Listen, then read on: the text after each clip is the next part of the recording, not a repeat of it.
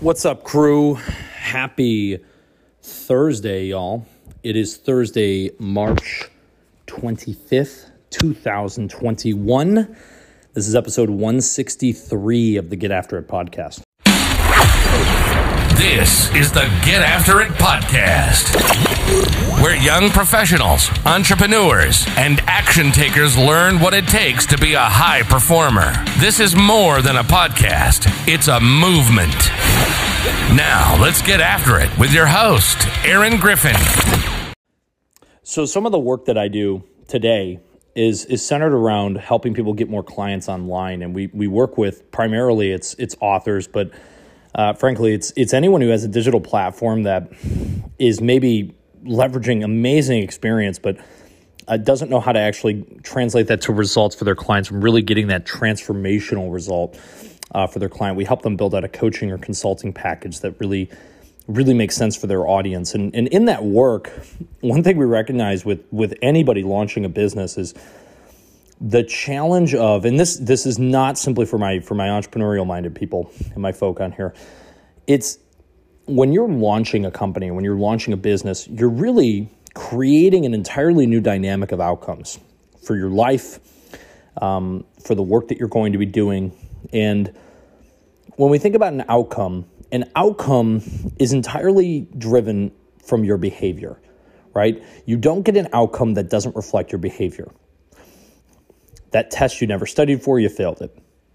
Unless it was an easy test and you naturally were gifted for it, but then also, again, that's a little bit of behavior, right? Your behavior shifts so much. If you direct your behavior towards one thing, it will drive you towards the results. Yet your behavior isn't driven by simply your own ideals of what it is that you want to accomplish in that very given day. It's driven by who you are, or at least who you perceive yourself to be. And this is really where it comes down to your identity. If you want to shift your outcomes, you must start with a change in your behavior and the way that you're acting on a day-to-day basis, the way that you do things and the way that you move the needle. And if you want to change your behavior, it begins with shifting your identity from somebody who you are today, where you are today, what you do, who you serve, and shifting that identity to someone who has already accomplished the things that you were looking out to do. We talked about this briefly on the last episode. It's like when you put yourself in the shoes of who you want to become, what does that person think of the problems you face today? What do they think of the challenges in front of you today? What do they think of the opportunities in front of you today? How do they see the world?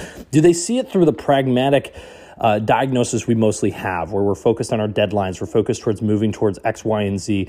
Or do they see it as just a playground? Do they see it as a sandbox because they've already lived it, and we go back in our life and we think, oh, if I had done this, or this. The only difference is the identity and the confidence of who we believe we may be or who we believe we may become. If you want different outcomes in your life, in your business, in your work, in the relationships, in the family around you, and the people around you, you want to change your environment, it all begins with the shifting of your identity, identifying the fact that you are worth more. But it's not about being worth more, it's about being worth who you are. You're meant to do great things. So don't associate yourself with anything less than that. It's who you are. Own it. Become who you are today. You deserve that.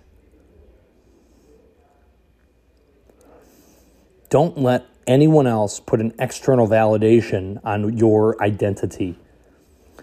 Hone in on what it is, why you think that way, what result that drives for you.